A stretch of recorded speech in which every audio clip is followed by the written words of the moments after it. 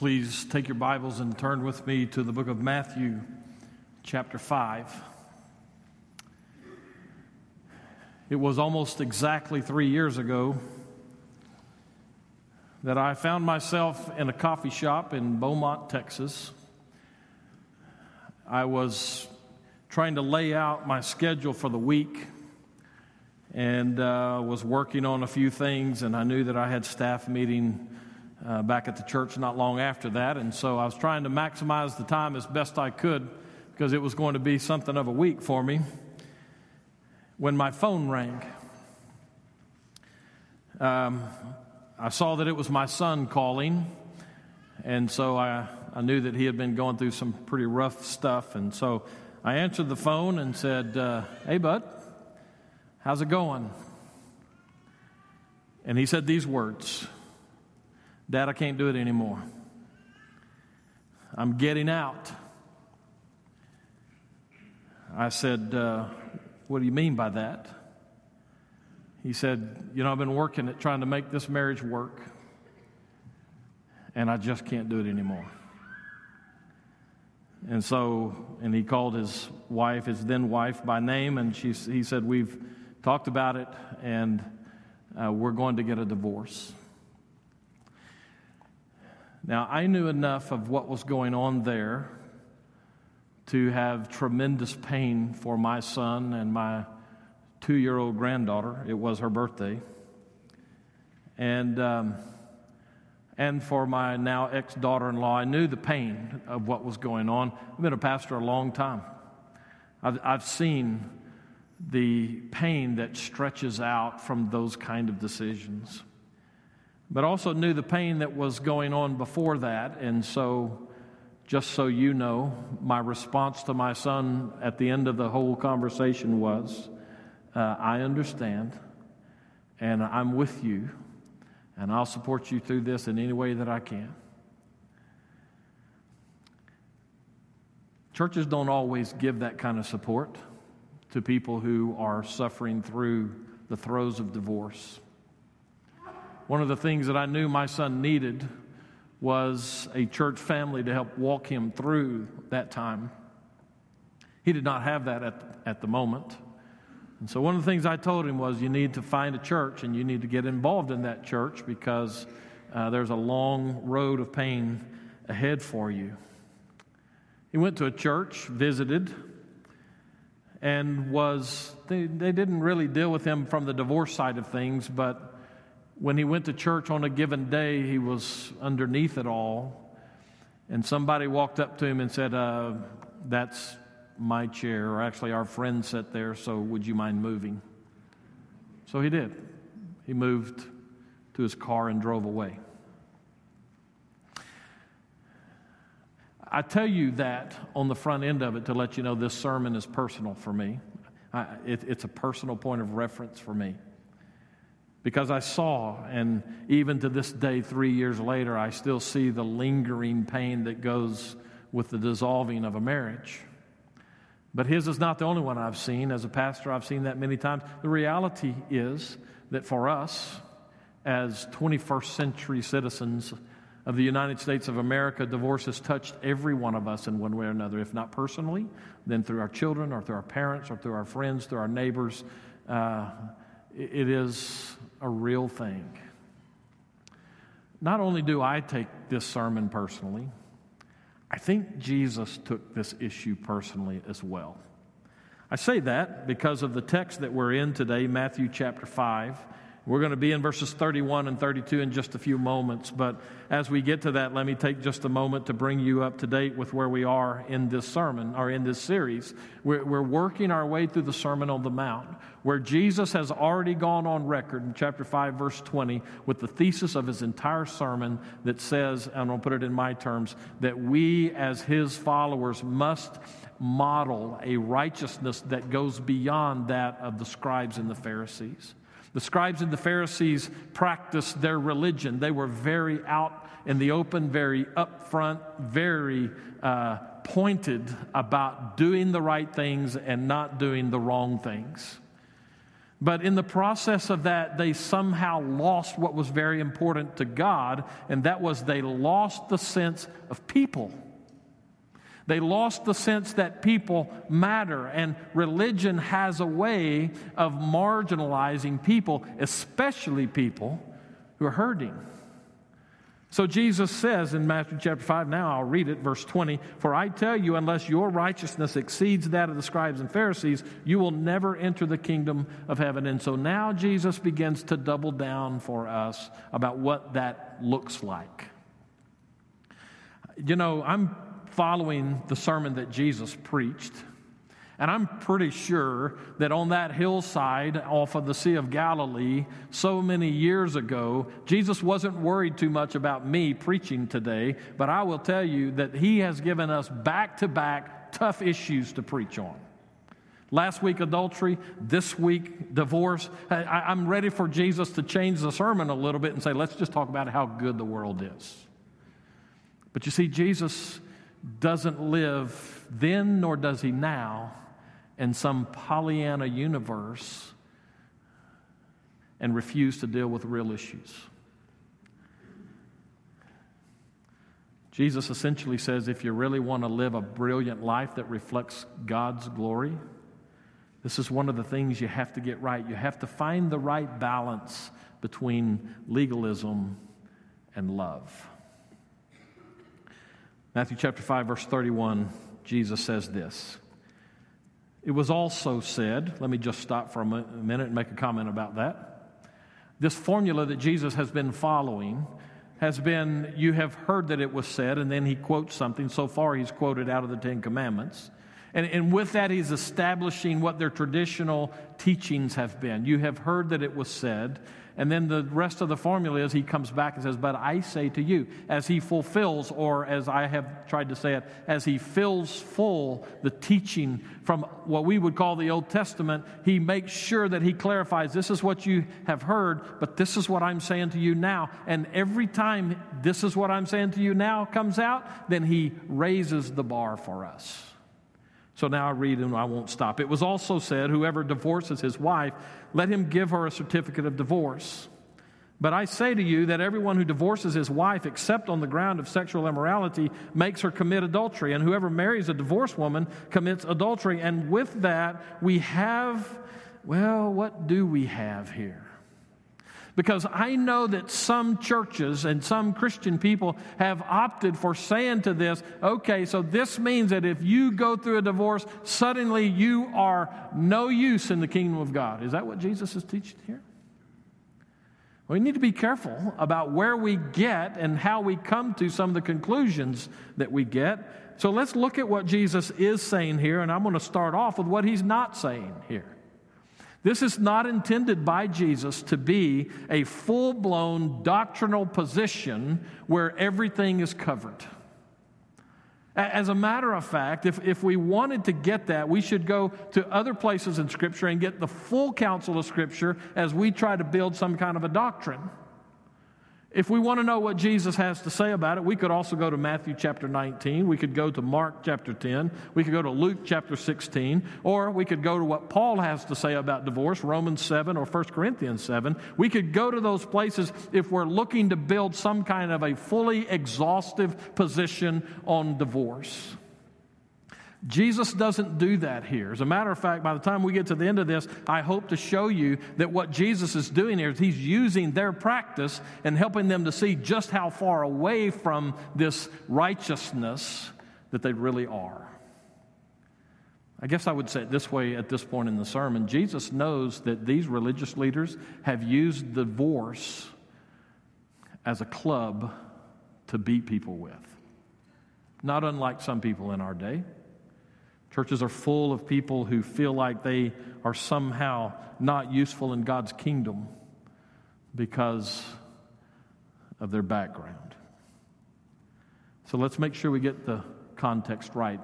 The point of the entire Sermon on the Mount is that Jesus is saying to us, my followers need to look like this, and he's what we need to look like.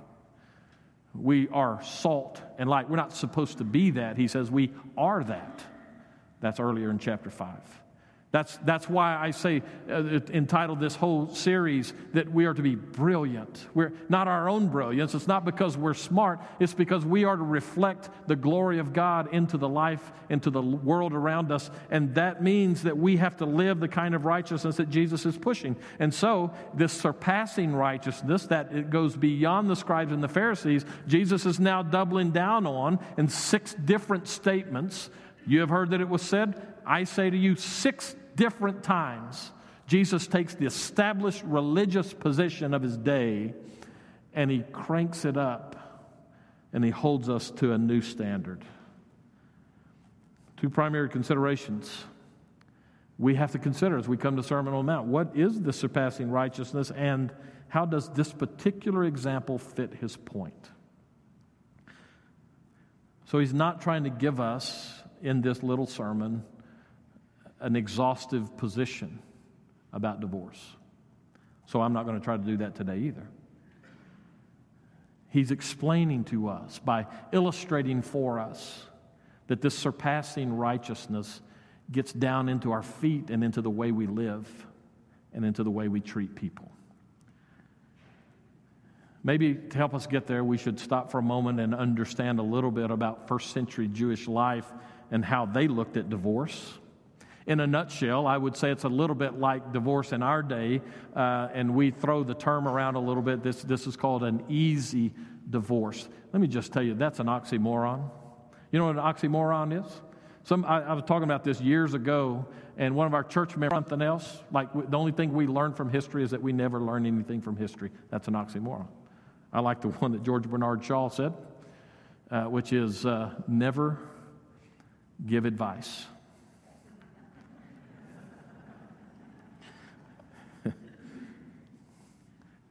So easy divorce is an oxymoron. As much today as it was in first century Jewish life. First century Jewish life, all you really had to do to get a divorce was, first of all, to be a man. Let me stop. I'm going to let that sink in, because I'm going to show you in Scripture a little bit how that's true. You had to be a man first, but then all you really had to do was go get a certificate, make sure that there were some people to witness what was going on. Well, let me just show you. Keep your place here, but go backwards in your Bible to Deuteronomy chapter 24. Deuteronomy chapter 24 is part of a retelling of the law. And Moses lays out for the children of Israel what this stipulation about divorce was to be. Now, if we really wanted to get what Jesus has to say in some of those other passages, he'll talk about and point people back to this particular passage. But I'm not going to do all that today. I just want you to see where it originates and how first century Jewish people looked at this, especially the religious leaders. So we start chapter 24 of Deuteronomy, verse 1. And when a man takes a wife and marries her, if then she finds no favor in his eyes because he has found some indecency in her, and he writes her a certificate of divorce and puts it in her hand and sends her out of his house, and she departs out of his house. Now, I'm going to stop for a second. Okay? Now, we're going to continue. That's not a period there. It's a comma. So I'm going to come back and I'm going to continue in a minute. But I want to make sure that we fully get what verse 1 has said for us there. First of all, notice who can give the divorce. By the end of verse 1, the divorce is done. All right? So who can do it? A man. Okay, what are the reasons that are allowable for a divorce? Well, it states it there. If then she finds no favor in his eyes. What does that mean? Let me keep reading. Here's the other one. Because he has found some indecency in her. What does that mean? So in first century Jewish life, the religious leaders, the rabbis, they had people who followed them, schools we call them. And so there was one rabbi who was of the, not politically speaking, but just interpreting Scripture. He was of what we would call the more liberal approach.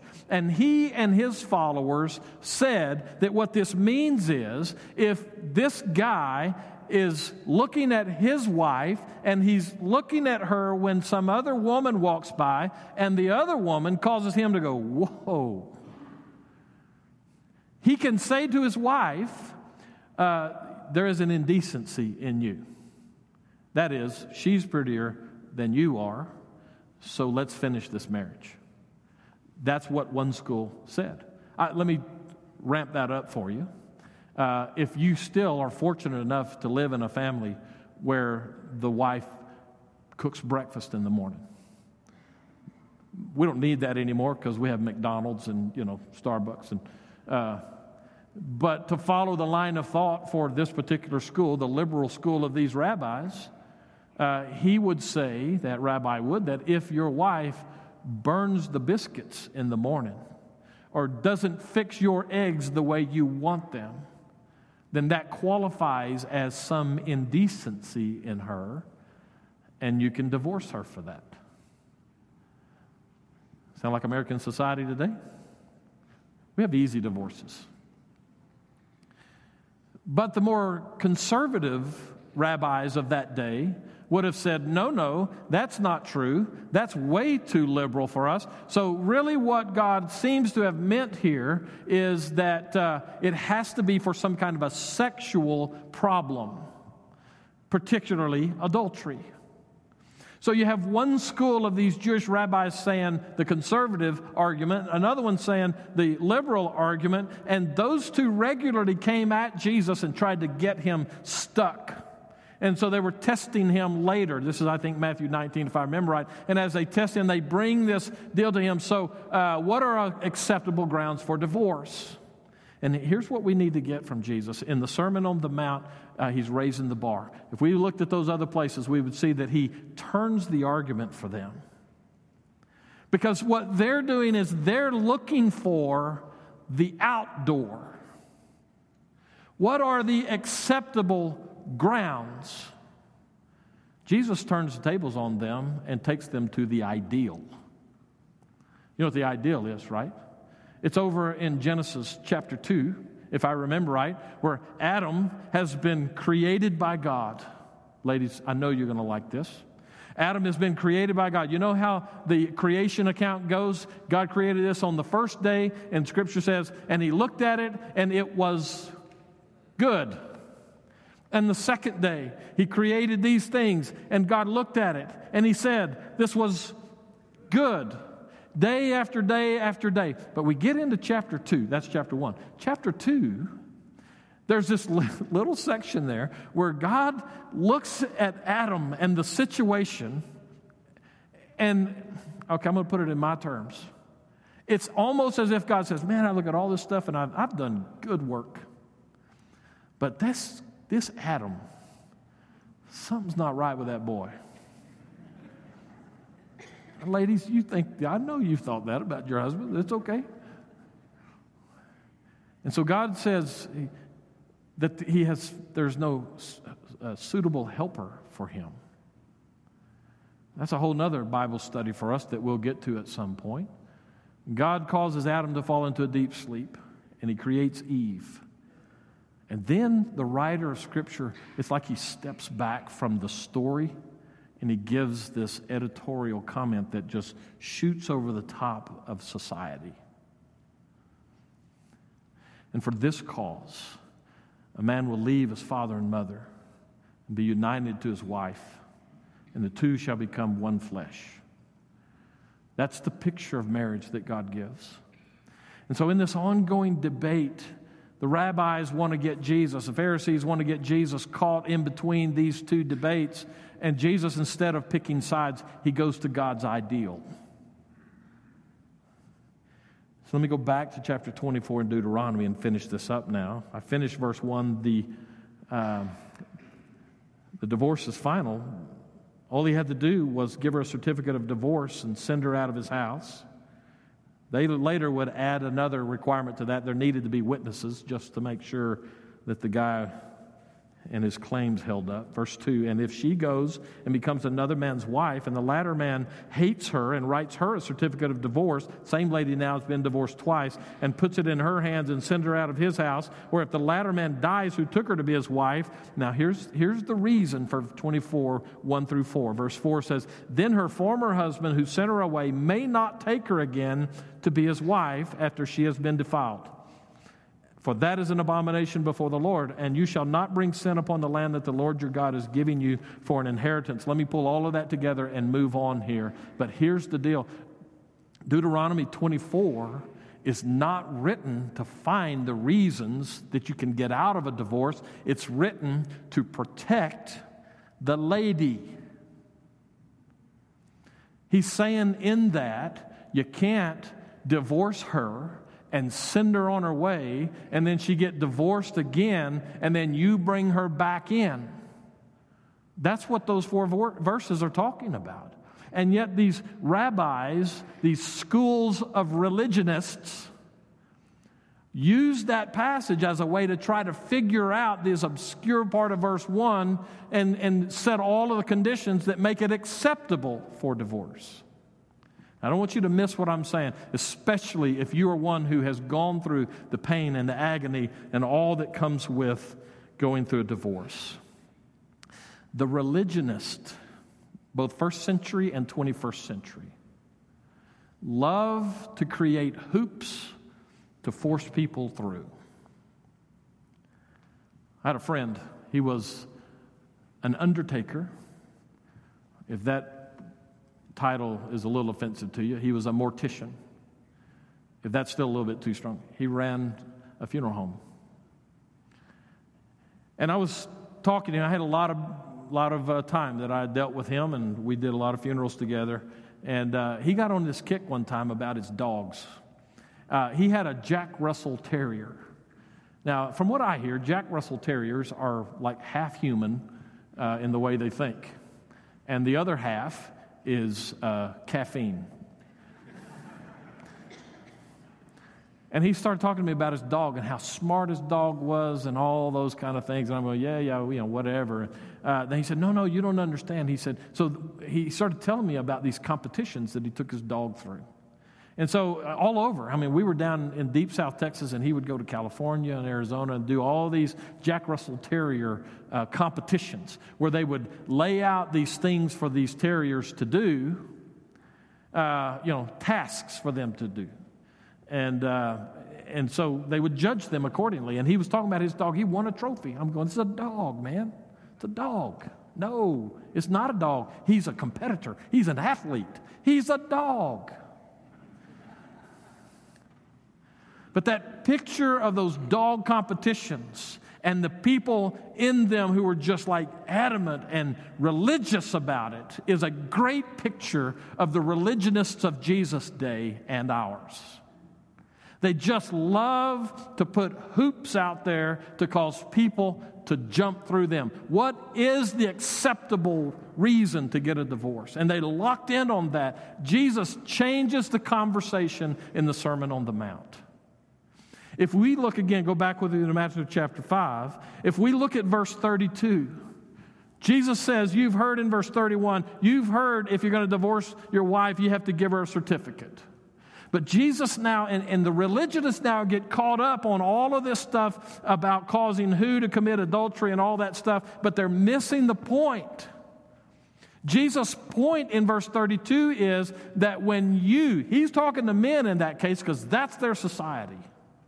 But when you divorce a lady, there are implications and trickle-down pain for her, not just her, but for anybody else that she tries to build a life with after that. Here's what I think Jesus is getting at. Remember, the context of the Sermon on the Mount, this is what surpassing righteousness looks like. We go back to the introduction of the Sermon on the Mount where Jesus is saying, congratulations to the person. And then he gives 4 that talk about how they love God and their relationship with God. They give another 4 and talk about their relationship with other people. And that umbrella reaches to these 2 verses. And I believe that what Jesus is saying here is there is a cost that comes with divorce. And when people, religionists especially, get locked up on how can we find a door out, then it closes the discussion on what happens to the people who are left. I still, in dealing with my son and some of those days, I look back and I think of the pain that he was going through and the pain that our whole family was going through as we hurt for him and for his daughter and for his ex-wife.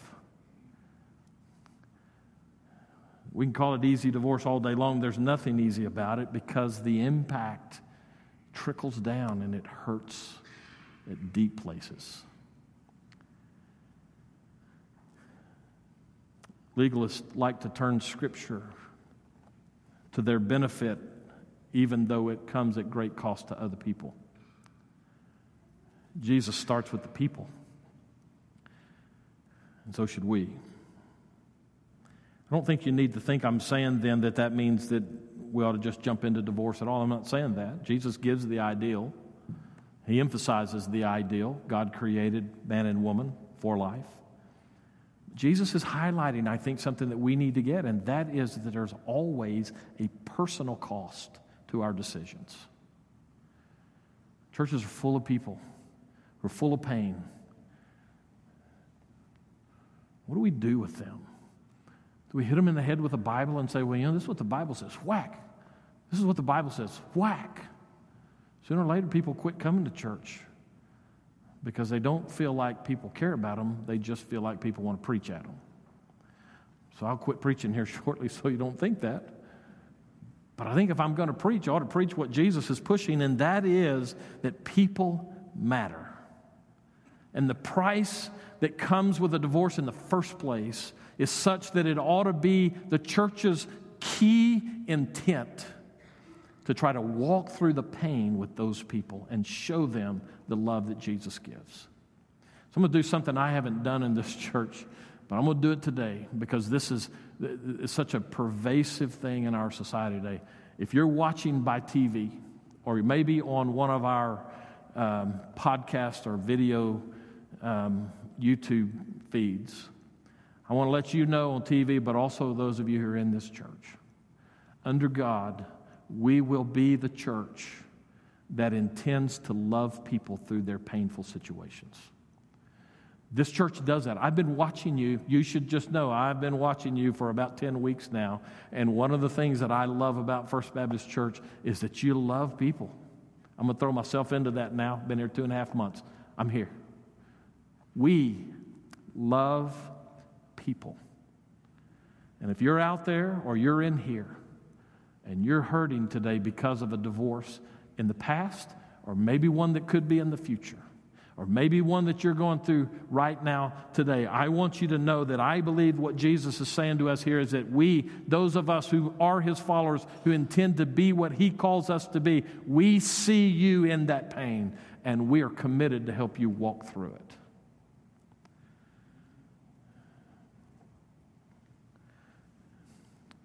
Surviving or enduring a divorce is hard enough by itself. But you don't need religionists piling on in the process. We will help. We want to help. We'll walk with you. Now, you just need to know that as we walk with you through those things, we're always going to hold up God's ideal. We're always going to go to Scripture and say, what does it teach us here? We always want to do that. That's part of the help that's out there. But we're not going to abandon you as if God somehow says you're all of a sudden no good because of what you've gone through. It's not going to happen here. I would have said amen if I was sitting out there, but I'm not. So there you go. So here's what I've done today. I've tried to allow this passage to stand where Jesus put it. We want to have a discussion about divorce and what Scripture teaches about that. We can do that. We can go to those other passages and we can work them. We can build a position, and maybe we should do that at some point. But I want to tell you that that's not Jesus' intent here. He's making an illustration of what this surpassing righteousness looks like. And surpassing righteousness loves people and recognizes them in their pain. So if you're going through a divorce and you're here today, I want you to hear me say that Jesus' heart is for you. He doesn't want you to be abandoned in the midst of all of that, whether it's someone that has just totally worked you over or you're just walking away. There's a cost in that, and Jesus says, I love you in the midst of that. There are no second-class citizens in God's kingdom. He loves you, and so do we. If you're here today and you're married and you're not in the process of divorce, then live to the ideal.